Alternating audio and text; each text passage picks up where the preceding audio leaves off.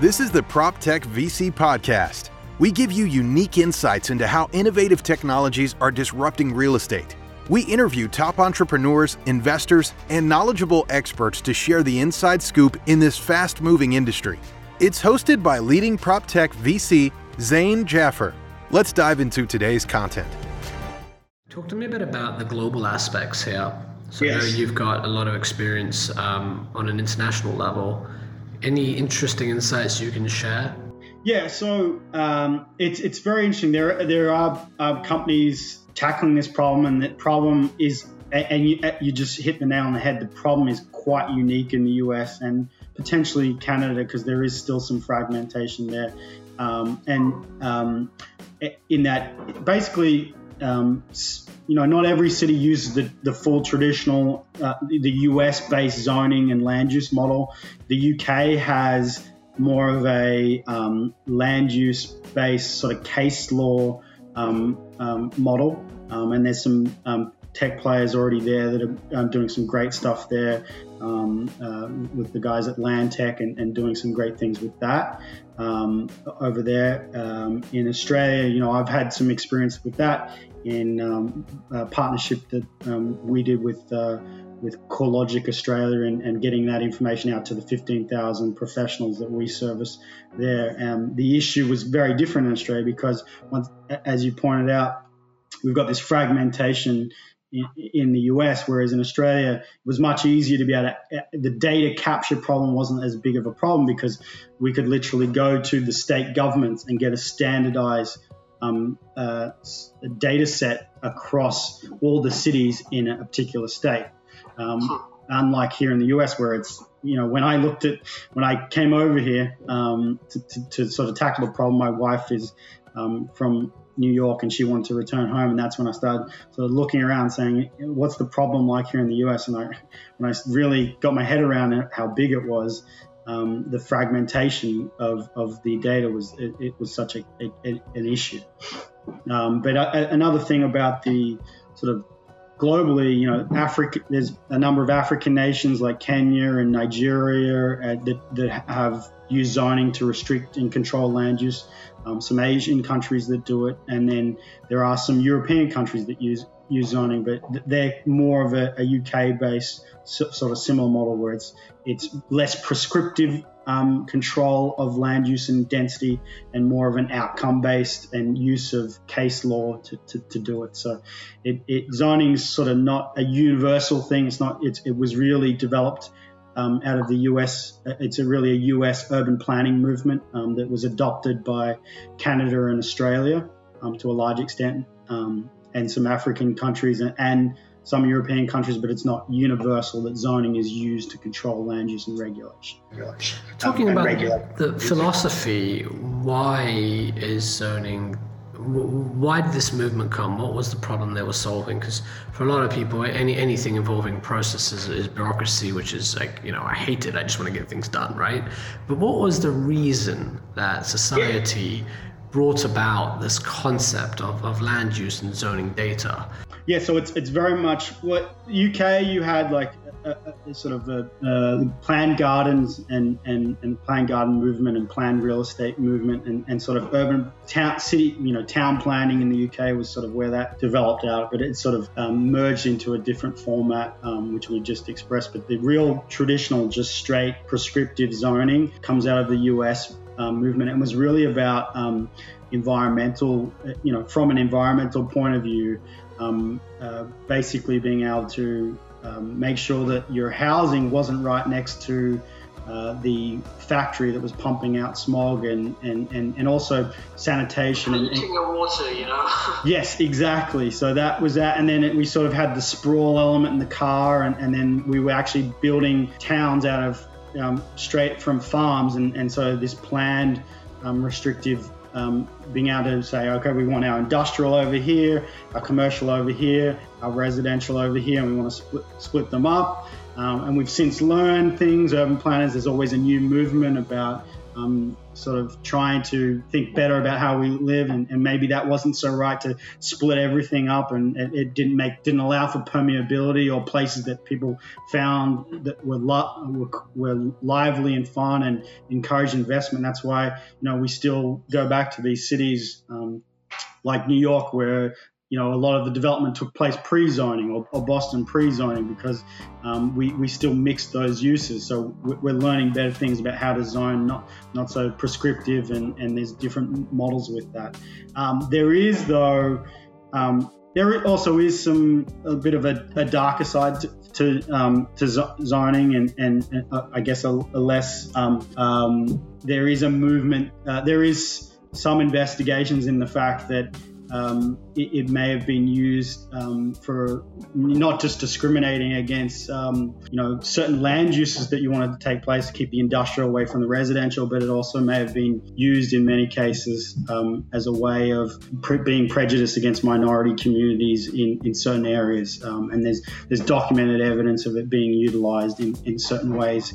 Hopefully not as much in zoning codes today, but maybe in previous codes around the 1920s and the 50s, where it was used, sort of like how redlining may have been used, but also how zoning could have been utilized to sort of prevent low cost housing and affordable housing, and also restrict certain things. So that was something that is actually being looked at heavily right now, and doing a lot of investigation into whether single family zoning is some sort of being utilized as a causing some prejudice. We had Jeff Wilson, the founder and CEO of Jupe, on an earlier episode or show, where we talked about this as one of the problems that exist, and sort of the inherent racism in zoning and real estate. So I encourage people to search for that. Jupe, Jeff Wilson, PropTech VC podcast. Go on YouTube or Spotify or wherever you can find it. But there is a dark side indeed. Now, staying on the more optimistic route here, where do you think, could be any place, could be any state, right? Where has zoning been done well? Could you give an example? And related to that, what is the right way for zoning to be in terms of the policies and the way it's done? Could you sort of walk us through your philosophy, and can you give an example? Yeah, so there's a number of different philosophies. So there's prescriptive zoning, and then there's ULID zoning, and so there's a number of different ways that we zone now. And it really depends on the city's needs and dynamics.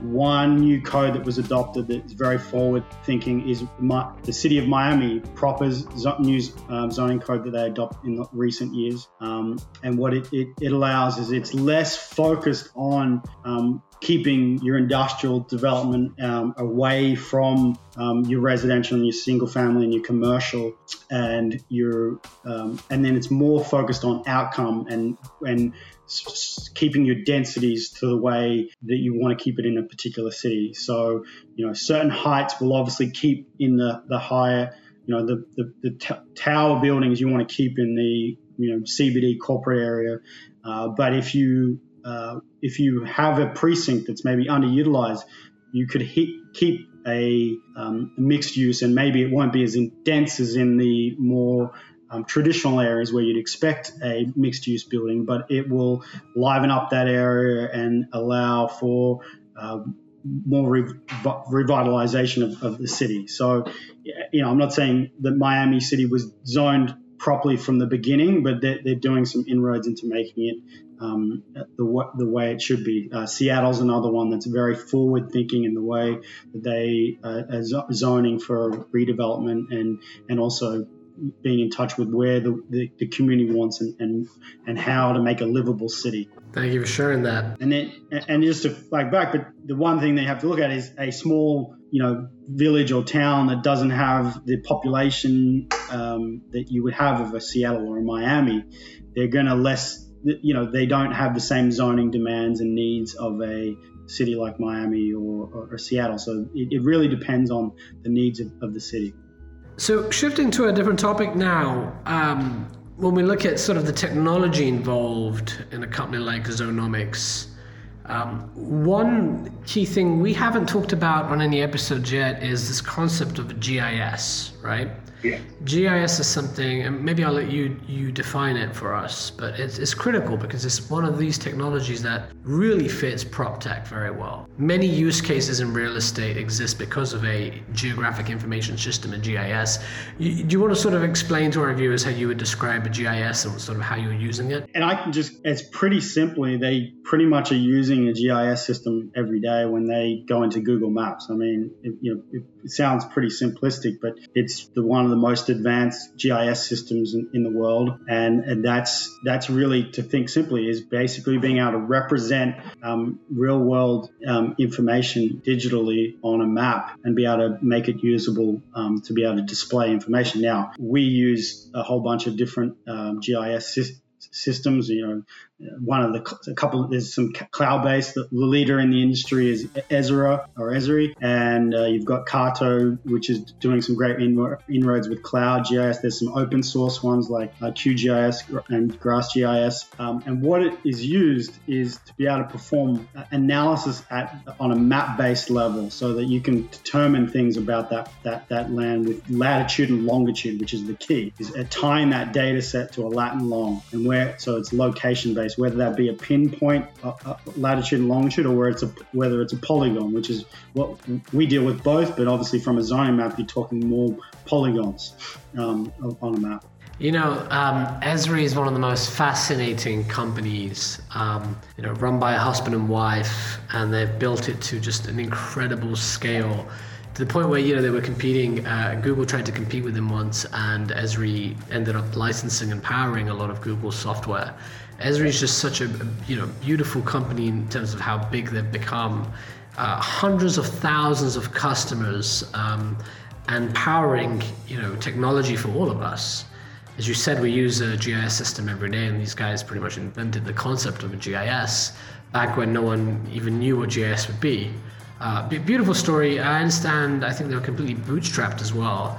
Didn't go and raise the typical funding, so it's completely family owned, which is, a dream for everyone in the technology industry. You don't need to work with investors and give up ownership.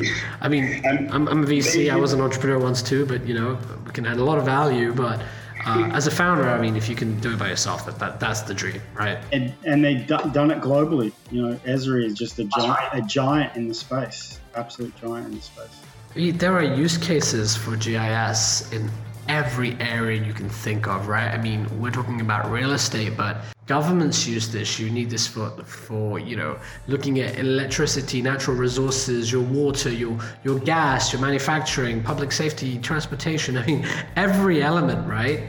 Flood mapping, climate change planning and analysis. All GIS is really a key to it, to see future-proofing land and even just delivery of infrastructure and investment. And to dive into that a bit more, I'm fascinated by GIS because a lot of technology is very back-end focused, right?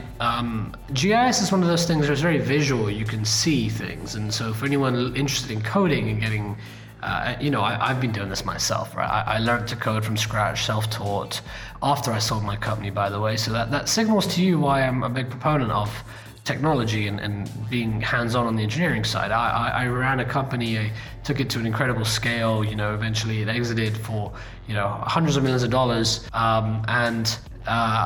One weakness was that I didn't focus enough on the engineering side. And so one thing I did was I spent a lot of time getting hands-on on engineering, taught myself some Python, and loved experimenting with the different sort of GIS technology out there. And it's beautiful, you can suddenly overlay something and put it on a map with a few lines of code. And it's very, very motivating when you're learning to code to see your results on the screen. And GIS is one of those things where it's also very easy to showcase to someone else. So in your case, you've got all this data, right? It's disparate, it's all over the place. what better thing than showing it to someone on a map where they can zoom in and they can see the zoning information by the city, by the lot, by the street, by whatever way you want to go in and out, you know? Absolutely. And it's funny that was really my connection, because a little bit of background, obviously I did an urban planning degree. There's not much coding in there, but the way my into being, not a founder that wasn't completely, didn't have a tech background, but largely I usually introduce myself not really having a tech background, but GIS was my window into that, because I did it at university and then practiced with it. And you're right, you instantly are able to see what the work that you're doing on a map and so it's really a great tool to be able to work with. And it was my way into this of when I was envisioning the problem, and GIS was my immediate way of saying, well, it's got to be a tech-based solution, and GIS was my way to see it. And that also was my connection with my co-founder, and it's how we're able to really communicate with each other, him being both Asim Mustak is his name, him being a computer science, having a computer science degree and a GIS based degree. It's how we kind of were initially able to communicate on the same level, was through that GIS.